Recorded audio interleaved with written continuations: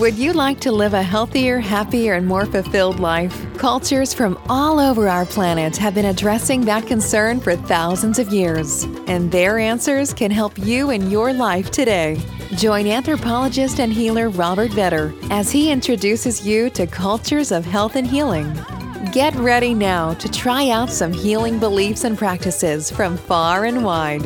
Here's the host of your show, Robert Vetter. Welcome, everybody. I'm here today with Bernadette Torres. She's a grandma herbalist, a teacher, a health facilitator, director of Shabeta Sherry Garden. She began her journey with plant knowledge and uses for supporting health as a child in the small mountain community of Black Lake in Taos, New Mexico, where her father introduced her to her first plant allies. Between 2004 and 2010, as a manager and herbalist, she worked in health food stores, learning the valuable connection between health and food.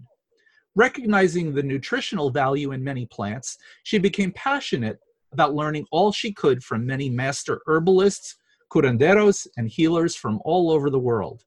Every summer, she leads private and public plant identification hikes for several groups, including the integrative medical students at University of New Mexico. In 2009, she began teaching at the New Mexico School of Natural Therapeutics, the only national recognized massage school that offers an herbal program. Since 2006, her journey brought her to study the indigenous Ashaninka healing techniques from the central jungle of Peru with her partner, Ashaninka Mino. Together, they run an outdoor garden school where they can demonstrate the plant life from seed to fruit. They also work together doing limpias, which are cleansing ceremonies, and sacred tobacco ceremonies for individuals, groups, and homes. At this point in her life, she is primed to share this wealth of knowledge as a teacher and herbal consultant, offering unique apprenticeship programs geared to help students gain confidence by developing their own intuitive sense in the use of plant wisdom. And let me also say, I personally know Bernadette as an amazing herbalist and a masterful teacher, even though she will not describe herself as a master. So today, Bernadette is going to be sharing with us a little bit about her personal story and some lessons that she learned along the way that will be of value and of use to us as listeners. So here's Bernadette Torres. Thank you, Bob. I appreciate that introduction. So really, I had a most amazing childhood. There's always the other stories that weaved in there, but I have to tell you that as a child, I focused in on the beauty that I was exposed to, and that was in Black Lake. It was actually Black Lake, which is in Taos Mountains in northern New Mexico, and then my mother was from Mora, so it's another mountainous area in northern New Mexico.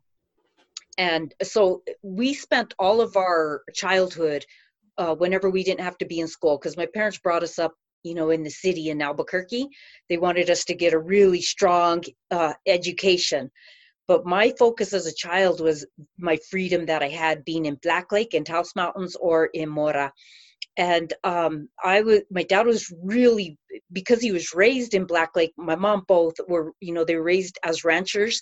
They hunted their own food, they grew their own food. And so we walked those mountains. We had the freedom to, sometimes they'd see us miles away from home. We were wild children.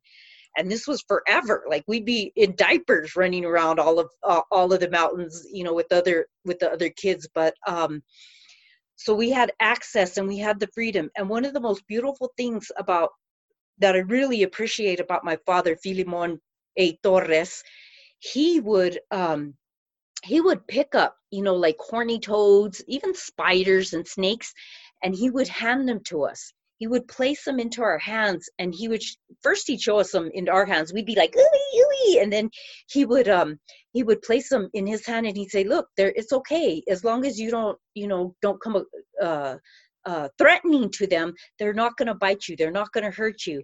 And so he'd show us how to hold these horny toads, snakes, spiders, and to this day, I will pick up a spider. I freak my kids out because I will pick up cockroaches, you know, I go, I'm not going to kill it, and I'll pick it up and throw it outside, or spiders. And I do the same thing with my grandchildren. I pick up, and I did with the adult children, but they're going through, you know, their phase where it's bothered, you know, too many spiders. But I think that was one of the most beautiful things, at least for me, from my perspective and my personality. I was able to be immersed in that world of nature. And even when we came into the city and we had to go to the school, I was drawn to being in the garden, in the backyard or the front yard, being around the trees, being around the grass. And where other children were in the house watching programs. I don't even remember. Kung Fu probably was the movie at the time. I watched some of it, but I would get really bored and I'd want to go outside and climb trees. And I'd spend a lot of time in the trees. And it was my escape. You know, my dad, very generous, loving, charismatic man. Everybody who met him loved him. He was a counselor at one of the schools in a needier place in Albuquerque. People loved him. We'd drive around places and they say, Mr. Torres, and they'd say, I knew you when I was, you know, going to school. So he really loved. And people just randomly, we lived in a normal neighborhood. People would knock on our door and say, we're lost. We don't have any food. We don't have any gas. We didn't even have to go to street corners. They would come to our house. And my dad would make boxes of food for them. He would take care of people. Now, one of the issues, you know, because all of us grew up with some kind of issue that we have to overcome. Well, my dad was a functioning alcoholic. And, you know, so that created a lot of turmoil and arguments with him and my mom. And so we grew up not knowing if our family was going to stay together. And we were scared, you know, that mom and dad would break up and they were fighting. And so my way that I survived, what I did was go outside, and I would spend time in those places that I learned how to be comfortable. And none of that, when I was growing up, anytime we were in Mora or in Black Lake, they were always in harmony with one another. Maybe they'd go somewhere else to argue with each other, but when they were in nature, they also were in harmony. There was so much peace in those places that I recognized that as where I would find the most healing. As a child, I knew this, or, you know, it was modeled for me. I saw it with them. And so when I started my own separate living, when I moved out of my parents' house and I grew up and was doing my own thing, and especially when I got married and had kids, I started to pass on that connection to nature. So I would take my kids up into the Sandias, and we would spend all day in the Sandias. And when my kids finally start going to school, and the teachers would report to me that, you know, maybe one of my children had a learning disability, and they wanted me to have them test it for, you know, one of these things that was going around at the time, like maybe it was ADD or bipolar, or, you know, they were saying your child had some problem. And instead of, to me, I felt like it was important to not give my child a label. And so instead I took them out of school and I decided to homeschool them. And of course, you know, I didn't really have a program set up before I took them out. So when I took them out, I decided that they could learn from nature. I studied everything about unschooling, you know, how people had survived, how they had done unschooling, and how these kids would grow up with really unique abilities to solve problems themselves. And so I decided I would unschool my children. And that was a learning process for myself, because it helped me to unwind all of the teachings that were basically embedded in me as a child going to school. So everything that I had learned was the way things were supposed to be done. They were all in a certain category, and we followed that pattern. And as long as we followed that, life would be perfect and beautiful. Well, during the unschooling, it was also a programming for myself. I learned how to get rid of all of that structure in my head that told me this is important, this is important. And during that time, I was a little apprehensive to share what I was doing, especially with the plants, growing in the garden and working with herbal remedies. And I did work a lot with homeopathic remedies in the very beginning because I didn't really know how it would affect little ones. And so I knew homeopathic, who's ever overdosed on a homeopathic, or, I mean, there could be like negative reactions, like you could break out with rashes or, have some kind of emotional disturbance. But otherwise, they're pretty safe, and most people say there's nothing in them, they're sugar pills. But energetically wise, they carry medicine in them. And I saw them work with my children. And so the homeopathic stuff that I was studying and working with my kids, I started to grow those plants in my garden so I can make teas and learn how to use them with the children. And it was mostly self-taught. In the very beginning, it was mostly self-taught, but I would have conversations with my dad and I'd say, Dad, did you or Grandma or did any of my aunties ever use this as medicine? And he would say yes. And so, or he'd say no, but this is what they did. And one of them, for example, one of the greatest lessons that I got from my dad and really empowering for my dad was he told me my kids ended up with pink eye. And so I was trying to make them creams and chamomile tea, which was irritating them.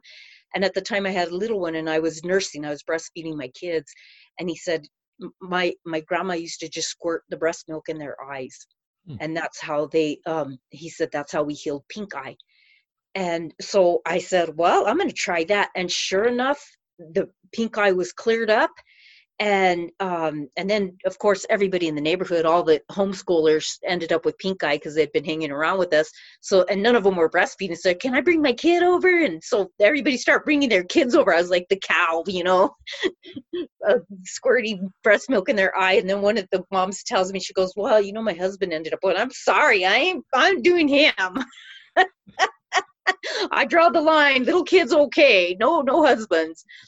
And then, so, I got a lot of really good support from my parents. They were really impressed with what I was doing. My mother's medicine was really, in the kitchen. My mom canned everything. She baked bread for us. She would take everything my dad brought in from the garden, or if he brought meat, she would process it so that we could live off of it for a really long time. And so that was one of the things that later on, after I had learned to work with the plants medicinally, I started to incorporate into food, making it, like I start to recognize if you just take little doses of it and you have a chronic illness, you're really not going to see positive effects unless you're doing it like you do food. That's what destroys most of us anyways, the food we pour into our bodies, or the drinks, the coffee, the whatever, the liquor that we're putting into our bodies. That's what we do the most of. And so what I had to learn how to do was to incorporate all of that plant medicine into how do we take it like we do our food. So that was the part where my parents started to, where I started to teach them well, they were aging, I'd come to them and I go, Mom, you have this inflammation in your arm. Let's find a way to reduce that. Let's show you how to use turmeric. Let's show you how to use ginger to reduce that inflammation in your body. So, and then they would give me feedback how it was working with them. So I was able to see, there's the dysfunction as I was growing up. The dysfunction in my family was alcoholism, and alcoholism created other negative impacts on us, like people didn't have strong boundaries, and there was we did deal with sexual abuse, and now this is not an easy one to talk about, and it was a family member, and so it created a breakup in the family, people who didn't want to talk about it, and people who said did that really happen, and it became a big heartbreak, really. And it was because of the alcoholism, because if your parents are drinking, they're not seeing what's going on with cousins, relatives, uncles, people around you who have behavior that is unacceptable or that should not be they should not be around innocent people. And so when that happened to me, I was 13 years old, and I did tell my parents when I was older, but I didn't tell them when I was 13. The way that I dealt with it was I told myself, I'm not going to let this be something that makes me crazy. I don't want this to be the focus of my life. And so it was the time that I really turned to my trees and my plant medicine, and I started to draw or write poetry. And so that's how I worked through that part of, and I always knew that I would work to help other people to overcome this. And so when my girlfriends started coming to me when they were teenagers and tell me, somebody did this to me, and I would sit with them and I'd talk to them, and I would tell them, we're not going to let you're not a bad person. This wasn't you, this was them. And so I already start doing talk therapy, even though I don't call myself a therapist, and I don't even want to be considered a therapist, and I don't want people to come in and I don't want that to be their focus. Like, let's not just spend so much time talking about this, because the more we talk about it, the more it aggravates us, the more it makes us angry or feel powerless, or saddens us. And then we start to blame, oh, it was because they weren't there, and then we create hate. And the hate isn't really for them. It's really about ourselves. We start to feel like we're not worthy to walk in this world. And so being able to recognize that pattern for myself, I was able to create programs when I was teaching herbal plants. I decided to weave in most people who are sitting here learning about plants. They need something that gives them a sense of power to be able to feel good about themselves and to overcome whatever is holding them back, whatever is making them feel insecure.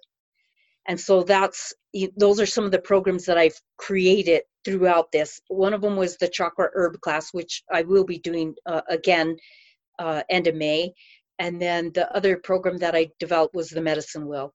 And it's just showing how we come into this world, what are the obstacles that cause us to feel insecure and powerless, and then what are the tools that we can access to help draw us away from that, so that it's not that we're going to ignore it and we're going to act like it never happened and that it could never happen again. What we're doing is we're finding what empowers us so that we can create the structures and the boundaries so that we don't allow it to come in passively or ever again. Like, we're never confronted with that issue again. Or if we are, we have the tools to say, no, you have no right to do this to me. And then if it does happen, how do we heal ourselves? What are the tools that we have for healing our heart, our minds, and our bodies, and our spirit? So that, I have a really good relationship with my mother. My mother's going to turn 90 next week, or in the next couple of days. The 23rd is my mother's birthday, and she'll turn 90. And her mind is fully functioning. She still walks. She walks with a cane, but very strong woman. And my dad passed away Cinco de Mayo. He passed away 4 years ago, 2016. And I still have a good relationship with him. Like, I'll still, when I'm out in the plant world, like, there's the olive tree that's growing in my front yard, a New Mexican olive. And every time I look at that, I think of my dad, because he's the one that taught me how to plant trees. Yeah. So I have this, I've turned it back around, like, what I grew up with that hurt me, made me feel insecure, made me not want to speak out. I was able to turn it around, use the plants as my ally, connect with nature. And then, and now the relationship that I have with my parents is caring. Now I can give back to them and really embrace that, that was the best skills they had, and they dealt with life the way somebody gave to them. And now we've resurrected something that came from our ancestors that can help all of us in a different way. So a quick question before we Yes. wrap up this first part of our sessions together. And that is, we're talking about healing here, and a lot of the interviews that I'll be doing with people are going to look at different facets of healing. Mm-hmm. And my question for you that will really be unique to you is, what part do the plants themselves play in this? I mean, it's easy to say, I go out into nature in order for nature to heal me. But you are so connected to the plants themselves, Right. medicinal and herbal plants. What part did they play in this healing process? Oh, I think, what I felt really it's the spirit of just coming into a place where you feel peace surrounding you. And it isn't instant, it's not like you go up to a tree and you hug it and oh yeah, everything that was bothering me dissipated and is gone. Maybe some people do feel it instantly. It's not always instant for everybody. Most of the time you're thinking, oh my God, I'm a weirdo. I've just turned into a hippie, tree hugging hippie, and is anybody looking, you get embarrassed. But there's such qualities that come from that process. One of them, not just the tree hugging, it's like laying your body, like your belly next to the earth, or putting your feet into the earth. There's a sensation of energy that draws whatever's inside of you, creating a slowing down, so that you just, all of a sudden, you're just, you feel free of all the pressures in your mind. But you have to be committed to it. There's always this, like, if you're going to do this, you have to be committed to it. You have to say, I'm going to give myself time to sit here and be with this other being and recognize it as a being. You can't just go up there and go, it's just a tree. It's a dumb tree, a dumb, stupid tree that doesn't talk back to me and doesn't know how important I am or special I am. You have to sit there with it, giving to it, saying, I'm going to commit to a relationship, to understanding you, to feeling your energy. And I don't need to understand your language. I just need to sit with you. And so I believe that it was the commitment, just allowing yourself to lay there, allow yourself to look up into the sky and see the clouds, and allow yourself to become part of this. So that is really just, it's your saying to yourself, I'm making a commitment to healing what has been bothering me this whole time. And my commitment is to allow myself to allow nature to speak to me in any way that it's going to. That is such helpful advice. Yeah. Bernadette. Thank you. You're welcome. So before we close our first episode together, how can our listeners get in contact with you? They can go onto my website. It's www.shabeta, SHABETA.com. Shabeta is in the Ashenica language. It means butterfly. And, the butterfly is our symbol of transformation. Yeah. And I know we'll hear more about that later. Yeah. Anyway, everybody, please tune in next time, where we're going to hear a lot more wisdom, a lot more practical advice from Bernadette Torres. Bernadette, thank you. Thank you, Bob. This has been Cultures of Health and Healing with Robert Vetter. Thanks for listening. Please remember to subscribe and rate this show and share it with others. Until next time, remember, your health and healing matter, and you can find your own unique path to optimum wellness.